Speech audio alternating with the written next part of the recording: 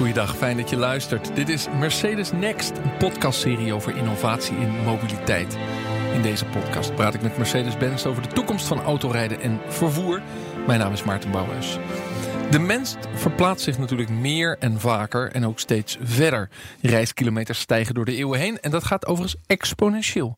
Maar de wereld wordt voller en de klimaatverandering dwingt ons tot innovatie in die mobiliteit. Hoe pakt Mercedes-Benz dit aan? In deze laatste aflevering praten we over Yes. Hoe kom je met een positieve mindset sneller tot de nieuwe ontwikkelingen? Het gaat om niet bang zijn, creatief zijn, lef tonen en natuurlijk fouten maken en daarvan leren. Je luistert dus naar de Y, de Y van Yes in Mobility in deze serie. Bij mij aan tafel Peter Zijlstra, manager Marketing Communications Mercedes-Benz Cars. En Steven Nelemans, oprichter van Amber en deskundige op het gebied van technologie en nieuwe mobiliteit. En Amber is dan een deelplatform van elektrische auto's die ze samen met gebruikers hebben ontwikkeld. Dus Steven, daar wil ik heel graag met je over doorpraten. Maar Peter eerst, Mercedes wil leiderschap tonen in innovatie en mobiliteit. Wat is dat dan als je dat uitspreekt, dat je leiderschap daarin wil tonen? Nou, dat is iets wat natuurlijk ook in ons DNA zit. We hebben in 1886 de auto uitgevonden, Carl Benz. Eigenlijk ook in een garage. Dus wij zeggen wel eens dat wij misschien wel de oudste automotive start-up zijn. Jullie zijn geen start-up meer. Nee, inmiddels niet meer. Maar eigenlijk moeten we nu weer terug die start-up spirit introduceren in het gevestigde bedrijf. En dat is iets wat we nu aan het doen zijn. Dus onze board in Stuttgart die is een paar jaar terug in Silicon Valley geweest. Op bezoek bij alle grote bedrijven. En die waren onder de indruk van de andere cultuur die daar heerste. Dus ja, de mensen droegen ook shorts en jeans, of shorts en t-shirts. Maar ook de spirit die daar heerste bij die bedrijven, die inspireerde ons. En de board heeft toen gezegd van wij moeten ook die spirit, die cultuur zien in te brengen in ons bedrijf. En realiseerden ze zich toen dat diezelfde board een groep mannen, hoofdzakelijk Duitser, van middelbare en oudere leeftijd zijn, die een Duitse groentligheid en degelijkheid in hun DNA hebben zitten en niet zomaar bestuurder in Silicon Valley worden. Ja, dus ze waren zich heel erg bewust van de enorme challenge. En je kan, als je dat hebt onderkend, naar een consultancybedrijf. Maar ze hebben daarvoor in de plaats gevraagd aan 144 mensen. Er zijn 144 mensen geselecteerd uit mensen die zich vrijwillig konden melden om mee te denken om die nieuwe cultuur vorm te geven. 144 collega's? Ja, wereldwijd. Dus er werden er 72 aangewezen functioneel. En 72 werden geselecteerd uit mensen die zich konden opgeven. Dus we hebben 280.000 mensen wereldwijd, waarvan 16.000 een bepaald soort leadership level hebben. En die zijn allemaal aangeschreven. Ik ook. En je mocht je opgeven als je je verwant voelde met die. Maar er zaten dus geen mensen die aan de assembly line staan in die 144? Nee. Dus hebben ze dat overwogen? Nou, weet ik niet. Dit was al zo out of onze comfortzone. Dus dat je al naar die 16.000, de top 16.000 van Mercedes. Ja. Dat is dan spannend dat de board daarin durft te grasduinen en te denken, exact. Ik laat mensen zich aanmelden om samen met mij de cultuur te veranderen. Met een hele diverse groep. Hè. Dus dat was een man-vrouw mix, dat was een leeftijdmix, aantal dienstjaren mix. Zat jij in die groep? Ja, dus ik ben daarvoor geselecteerd. Dat was een fantastische ervaring. Dus dan werk je met 17 mensen, dus in totaal 18 mensen wereldwijd aan zo'n project. We werden uitgenodigd door de board zelf, die daar gewoon tussen ons in de zaak uitlegde, de challenge uitlegde. En we hadden carte blanche. Alles was bespreekbaar. We moesten vooral geen remmingen voelen. En echt aangeven hoe de cultuur zou moeten zijn en wat er zou moeten veranderen. En wat is dan de belangrijkste uitkomst van die sessie? Hoe de cultuur dan zou moeten veranderen om meer richting Silicon Valley type organisatie te vormen. En dat wil je natuurlijk om sneller te kunnen innoveren. Hè? Daarom wil je zo'n ander type organisatie worden. Wat was dan de belangrijkste uitkomst? Ja, er zijn daar heel veel. Maar wat ik een hele impactvolle is dat we af moeten van een top-down cultuur naar een empowerment cultuur. En dat is een hele grote omschakeling. En daar moet je dus de vrijheid voor hebben als leader om dat aan te durven. En niet meer alles dood controleren, maar gewoon ruimte geven aan mensen om zelf dingen te doen. Ook fouten maken. Maar dan gaat het erom hoe snel pas je iets aan en beschouw je het echt als een fout of als een misschien niet optimale start van iets. Dat begrijp ik. Maar dan is de vraag, lukt dat? Want je kunt erover praten en je kunt het in fantastische sessies met 144 mensen over praten. Maar kun je 2 dingen concreet aanwijzen die nu anders gaan? Hoe anders wordt samengewerkt? Wat al een gevolg is van een meer opener cultuur waarin je fouten mag maken. En waarin wat minder die Duitse hiërarchie voelbaar is. Nou, het verschil, de uitrollsnelheid verschilt ook per land misschien of per type organisatie. We zijn een heel groot bedrijf. Maar een van de dingen die wij toen als groep ook hebben aangegeven is dat de bonuscultuur moet veranderen. Wil je de werkcultuur veranderen? Dus tot hoever in de organisatie is er een bonuscultuur dan? Onze topmanagers die worden nu niet meer afgerekend op aantallen auto's of marktaandelen, dat soort zaken. Maar op de manier waarop zij leiden. En dat wordt beoordeeld door hun leidinggevende, door hun peers en door de mensen aan wie ze leiding geven. Dus dat is een heel ander beoordelingscriterium. Dat is best wel een spannende. Ja. Zijn er topmanagers weggegaan om die reden? Dat weet ik niet. Maar iedereen heeft moeten. Ik zie de ouderwetse alfaman die dat niet kan. Ja, daar zijn diverse mensen minder comfortabel in die nieuwe situatie. Maar dat je zegt het met een gevoel voor understatement. Ja, maar dat is precies wat nodig is om die cultuur te veranderen. Want dat is natuurlijk iets enorms, een cultuurverandering. Ja, en dan begin je bij die 16.000 en die kennen elkaar niet. En dan 144, dat gevoel moet op de een of andere manier zichtbaar worden. Maar bij elkaar zijn het er 280.000. Ja. In heel de wereld. Ja, dus de challenge is om al die mensen Hoeveel jaar hebben ze uitgetrokken om een ander type bedrijf te worden? Nou ja, het heet Leadership 2020. Dus dat geeft aan wat toen de scope was. We zijn 2 jaar bezig. En, ja. Maar er wordt dus niet meer afgerekend op aantal verkochte auto's, maar op managementstijl. Ja. En de top daarboven, wordt die nog wel afgerekend in verkochte auto's? Nee, dus dat geldt voor de toplaag van het bedrijf. Ja, voor de hele toplaag van het bedrijf. Ja. En die regel komt steeds lager in het bedrijf. Dus voor steeds lager management krijgt daar ook mee te maken. Ja, een hele andere vraag. Is een van de uitkomsten met die 144 mensen ook dat je je klanten op een andere manier moet betrekken om een ander type bedrijf te worden? Ja, luisteren naar de klant. Ja, exact. En dus is dat al in een project uitgerold? Zijn we op een andere manier naar de klant aan het luisteren? We betrekken klanten nu ook. Dus klanten kunnen ook actief ideeën aanbrengen. Dus niet alleen maar. Ja. Ja, wij hebben natuurlijk hele gepassioneerde bezitters van auto's die hele sterke ideeën hebben over hoe het beter kan. En daar staan we nu meer open voor dan ooit. Omdat het ook sneller toegepast kan worden in auto's. Maar de vraag is natuurlijk wanneer het eerste idee daadwerkelijk in een tekening terechtkomt en een ontwerp. Ja, maar wij zijn daar nu voor ingericht om dat ook snel te kunnen doen. Ja. Maar het eerste idee is nog geen optie. Het eerste idee is nog niet in een ontwerp terechtgekomen. Dat weet ik niet concreet. Dat is dan voor de mensen in het productieproces. Ja. Maar ik weet wel dat de systemen nu openstaan en dat het ook online te vinden is.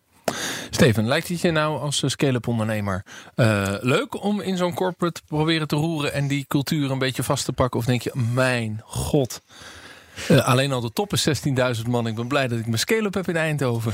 Ja, precies. Op het moment dat ons volledige bedrijf 16.000 man is, dan zijn we toch wel een poosje verder. Dus ik moet zeggen... Dan zou ik een paar aandelen verkopen als ik jou was, maar dat terzijde. Hoeveel ben je nu? We zitten nu op 24. Ja, dus, dat noemen we nog barbecue-veeg, hè? Tot 50 is barbecue-veeg. Barbecue? Ja, barbecue-veeg. Dat is in mooi Duits.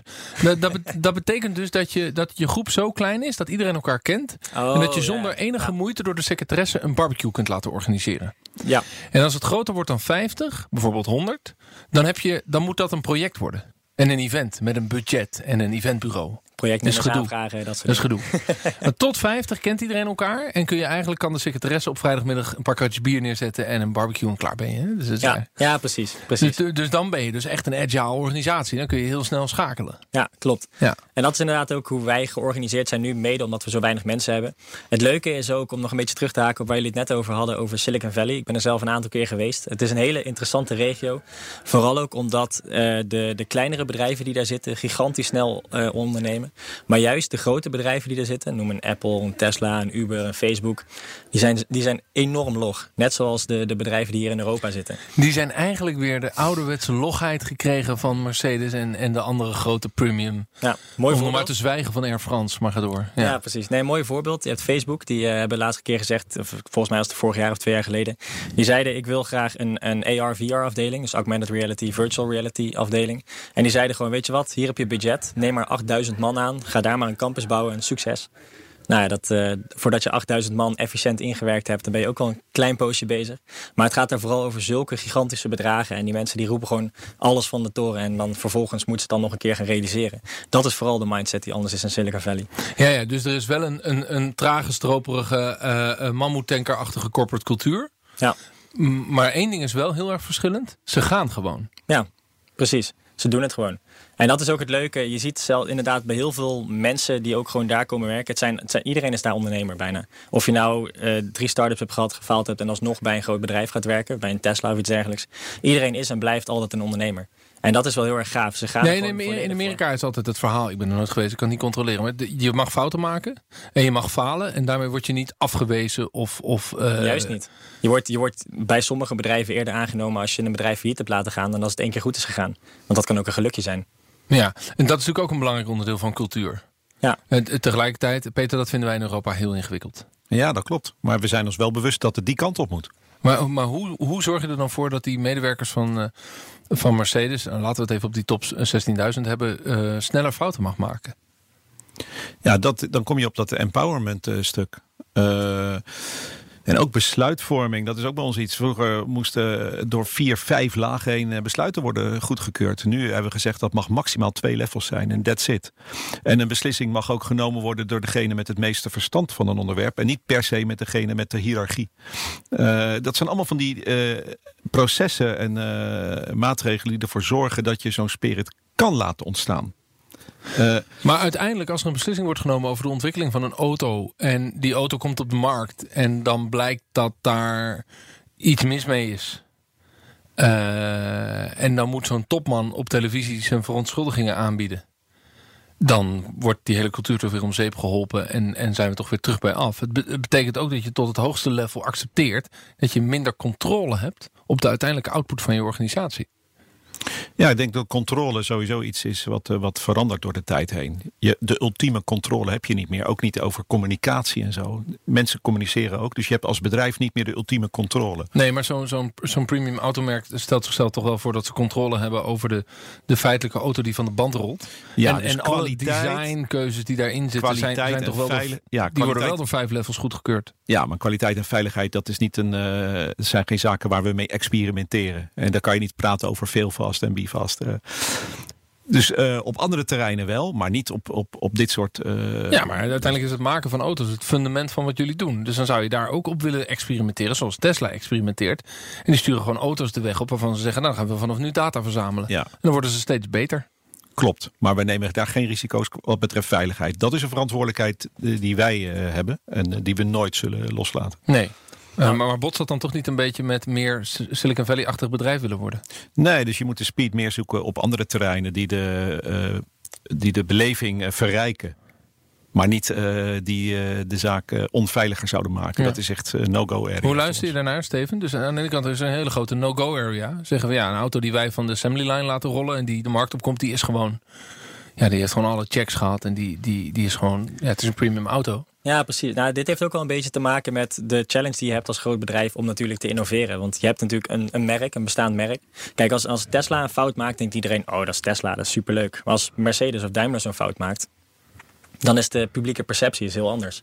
Dus dat is ook een hele interessante... De mindset van de mensen, de gebruikers, zeg maar, de mensen die in die auto rijden, is er ook heel anders in. Dus nou, daar heeft een grote bedrijf ook heel erg mee te maken. Ja, dus in die zin is het logisch. Maar is het dan niet heel ingewikkeld om dat naast elkaar te hebben? Dus aan de ene kant wil ik als bedrijf veranderen. Meer naar die ondernemende manier van zaken doen en van werken. Aan de andere kant wil ik geen enkele concessie doen als het gaat over veiligheid en ja, de uitstraling en datgene wat Mercedes voorstaat, zullen we maar zeggen. Ja, klopt, en dat zit wel in één organisatie. Ja, het is wel een enorme challenge. Ik ken ook veel bedrijven die een innovatieafdeling hebben. Die mensen die bedenken prachtige dingen. Maar elke keer als ze iets in de praktijk willen brengen, lopen ze tegen een gigantische muur aan. Dan komen ze terug van ik heb over 4 maanden een afspraak kunnen regelen. Nou, zo kun je natuurlijk niet innoveren. Nee. Maar dat komt ook weer, dat hebben we een andere aflevering ook over gehad. Dat businessmodel, dat is gewoon heel erg belangrijk. Zodra je een goed lopend businessmodel hebt, dan heb je ook niet echt de noodzaak om te innoveren. En dan moet het echt vanuit pure eigen overtuiging komen. En betekent dus dat iemand die een goed idee heeft, of een R&D-afdeling die, dat hebben we vorige aflevering besproken, 9 miljard mag verspijkeren, dat die ook heel snel met goede innovaties bij de board en niet 4 maanden wachten op mijn afspraak, een verhaal moeten kunnen komen vertellen. Ja, maar die snelheid van verbeteren, die kan even goed gerealiseerd worden. Want je kan dus de veiligheid of de kwaliteit ook verbeteren. Dus daar kan je ook in innoveren. Maar dan begin je met het huidige niveau, maar je maakt het nog beter. Dus de challenge is hetzelfde. Alleen wij zeggen, wij gaan geen experimentele zaken introduceren waarbij de veiligheid in het geding komt. Ja, begrijp ik. Maar we hebben een hoge standaard en die willen we tenminste vasthouden. Dat begrijp ik, maar de manier om die standaard vast te houden de afgelopen 100 jaar was eigenlijk vrij traag innoveren. Namelijk, je blijft investeren en je gaat iets pas introduceren als het echt goed is. Ja. En de snelheid van nieuwe technologie, dat gaat steeds sneller. En de consument eist ook steeds sneller. En misschien dat we over 10 jaar wel elektrisch de standaard is. Ja, en dan moeten jullie dus een premium elektrische auto op de markt hebben. Exact. Die je nu nog niet hebt. Nou ja, bijna. Volgens mij komt die uit. Ja, maar dat is dan de eerste. Hè? Ja. Terwijl je 120 jaar gewone benzineauto's hebt gebouwd. Ja. Dus dat is nogal een dingetje. Dus dan wil je toch een bedrijf hebben waarin de lijnen kort zijn. En ook al gaat het over de kwaliteit en de veiligheid van de auto, er toch snel geïnnoveerd kan worden. Ja. Ja, dus we hebben nu heel de organisatie daar ook op ingericht. De cultuur wordt aangepast. Dus al die randzaken die nodig zijn om dat te doen, die zijn er nu. En daarmee zou het moeten gaan gebeuren. Absoluut, nee, maar geen twijfel. Oké. Een ander stapje, Steven. Jij hebt een klein bedrijf. Je zit met 25. Nou, dat is hartstikke mooi. Zo'n bedrijf als Tesla. Innovatieve bedrijven. Of Mercedes. Wil jij daarmee samenwerken eigenlijk? En op welke manier? Ben je al wel eens gebeld? Om de club te kopen? De club te kopen nog niet. Nee, we hebben wel meerdere OEM's al over de vloer gehad die toch even kwamen kijken wat wij aan het doen waren. Zowel uit Amerika, Zuid-Azië als uit Duitsland. Mm-hmm. Dus we hebben wel veel gesprekken met ze gevoerd. Dat ging nog niet heel concreet over kopen. Maar vooral inderdaad ook over die samenwerking en samen leren. En hetgene waar jullie het net ook over hadden, dat het experimenteren. Veiligheid mag inderdaad, zoals je ook zei, nooit in het geding komen. Want dat is het allerbelangrijkste. Maar je kan wel als kleiner bedrijf veel makkelijker experimenteren. Omdat je niet dat grote logo op je deur hebt hangen. Dus dat is een samenwerking die je heel makkelijk aan kan gaan. En dat is ook als je kijkt naar hoe wij uiteindelijk het platform en het product hebben ontwikkeld. We hebben namelijk een aantal auto's bij ABN AMRO, onze eerste klant, neergezet. En zijn gewoon samen met de medewerkers gaan kijken van een hele basic app hebben we ze gegeven. Wat mis je nu? Wat zou jij ervoor over hebben? Wat mis jij en wat heb je nodig om uiteindelijk die stap te zetten naar niet meer je eigen auto bezitten? En daar hebben we gigantisch veel van geleerd. Gewoon maandenlang zijn we ermee bezig geweest. Elke keer weer een nieuwe update van de app. Gingen ze weer een week, 2 weken testen. Is het nou goed genoeg? En uiteindelijk zeiden ze van ja, dit is echt iets. Als ik dit heb, dan zet ik die eigen auto aan de kant. En zo zijn er dus ook best wel een aantal medewerkers die gewoon hun eigen auto al verkocht hebben. Die dus kilometers declareerden, maar nu volledig over zijn gegaan op een Amber. Die eigen auto hebben verkocht, een deelfiets hebben, of een elektrische fiets hebben aangeschaft. En die gewoon hun woon-werkverkeer met elektrische fietsen doen. Omdat ze nu een platform hebben wat ze ook gewoon echt willen hebben. En dus het product wat jullie uiteindelijk gemaakt hebben is heel erg samen met de gebruiker ontwikkeld. Ja, klopt. Maar dat kunnen wij ook doen omdat wij enerzijds heel snel kunnen ontwikkelen. Dus het was ook zo, we hadden een gesprek met een gebruiker. We liepen naar een andere kamer, daar zaten 3 programmeurs klaar. Die typten iets en in dezelfde middag hadden ze al een update van de app, zeg maar. Zo snel ging dat. Maar het heeft er ook mee te maken dat wij op die gebruikers af kunnen stappen. Omdat zij ons ook zien als een klein bedrijf. Ze vinden het leuk, ze vinden het gaaf. Jonge ondernemers. Dus ze willen daar ook heel erg graag in bijdragen. En dat is ook een mindset van gebruikers die heel anders is dan als ze bijvoorbeeld benaderd zouden worden door een heel groot bedrijf. Vind je het jaloersmakend, de manier waarop zo'n klein bedrijf ik vind het heel fascinerend. Zo kort op de bal kan spelen? Ik vind dat heel fascinerend. Dus dat is misschien voor ons de horizon om die speed te realiseren. Maar ja, dat is geweldig. Denk je dat het kan? Dat denk je dat zo'n snelheid kunt ontwikkelen in contact met je gebruiker? Nou ja, het blijkt. Het kan nu al. Ja, maar denk je dat jij het kan? Ja, nou, ik denk het wel. Misschien in een aparte omgeving van het Lab 1886, wat in ons experimenteer-unit is. Ja. Maar tuurlijk, we beseffen heel goed dat het die kant op gaat en moet. Nou, hebben we veel over Mercedes in deze podcastserie gepraat als autobouwer die ook aan het veranderen is. In deze laatste serie praat je dan over een cultuurverandering die men probeert te realiseren. Waar staat Mercedes nou in 2025? Is het dan nog steeds een autoproducent? Of is het een soort community geworden? Of zijn er heel veel producten en diensten omheen, waardoor ik het niet eens meer... Nou, het is wel een autoproducent, maar ik realiseer me als klant ook dat ze van alles anders doen. Hoe zie je dat? Ik denk een mix van dat alles. En dat is het aardige. Dat mensen die nu bij ons komen werken, die komen ook met een heel ander vertrekpunt bij ons werken. Die hebben een heel ander beeld van het merk nu dan 10 jaar of 20 jaar geleden. Welk beeld hebben zij dan? De mensen die nu binnenkomen? Ja, die vinden Mercedes nu helemaal hip. En die zien de vormgeving van de auto's. Die zien waar we mee bezig zijn. En terwijl vroeger, dan werd er nog gesproken over misschien grijs of oudbollig. Nou, dat is nu geen sprake meer van. Bij jonge mensen die nu op ons bedrijf afkomen. Maar dan gaat het toch weer over het imago van de auto's. Ja, ook van en we merk, hebben natuurlijk een aantal afleveringen gepraat over de sharing, klanten. Ja. En daar zijn jullie ook mee bezig. En autonoom rijden. En dan komt allerlei technologieën en ontwikkelingen aan. Waardoor de vraag is of je als merk een soort van autofabrikant blijft.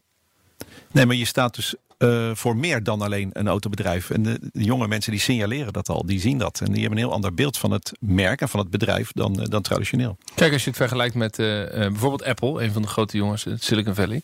Het overgrote deel van de productie van de telefoons is gewoon uitbesteed. Ja. Dus ze zijn eigenlijk, wij denken Apple is een telefoonmaker. Dat zijn ze natuurlijk helemaal niet. Nee. Het is een techbedrijf, het is een platform. Ja. En dat er ergens in China een fabriek staat waar ze telefoons maken. Zou het die kant op kunnen gaan? Dat je zelfs een stuk van je autoproductie gewoon compleet uitbesteedt buiten je eigen bedrijf? Dat zie ik nog niet zo snel gebeuren. Maar ik heb inmiddels ook wel geleerd om niks uit te sluiten. Maar dat is het aardige. Alles is denkbaar. Maar deze specifieke vraag, denk ik, zie ik nog niet zo snel gebeuren. Rij je zelf benzine of diesel? Nu diesel, ja. En in 2019 elektrisch? Denk het wel. En wanneer hoop je dat je autonoom kunt rijden naar de studio? Zo snel mogelijk. Ja, dat zou wel lekker zijn, toch? Steven, jij bent natuurlijk met je eigen deelauto. Zeker. Ja. Heb jij zelf een auto? Nee, nooit gehad. Nooit gehad ook? Gelukkig. Nee, dus jij weet ook niet wat je mist. Dat is waar. Maar ik ken veel mensen die een auto bezitten. Dus ik weet enigszins wat ik mis. Veel onderhoud en reparaties en tijd kwijt en tanken. En, dat soort gedoe. Ja. Ik stap zo weer in mijn eigen auto. Met de stekker, overigens. Maar dan kan hij maar 35 kilometer mee rijden. Dat schiet ook niet echt op. Jongens, ik vond het erg leuk. Een podcastserie met Mercedes met als titel Mercedes Next. Jongens, bedankt voor het luisteren. Bedankt Peter Zijlstra, manager marketing communications Mercedes-Benz Cars, en Steven Nelemans, oprichter van Amber, deskundig op het gebied van technologie in nieuwe mobiliteit. Ja, dat was hem dus alweer, die laatste serie in deze mooie podcast. Alle afleveringen staan voor je klaar op de site van Mercedes. Luister ze heen, terug, vooruit en opnieuw. Bedankt voor het luisteren. Mijn naam is Maarten Bouwers. Dag.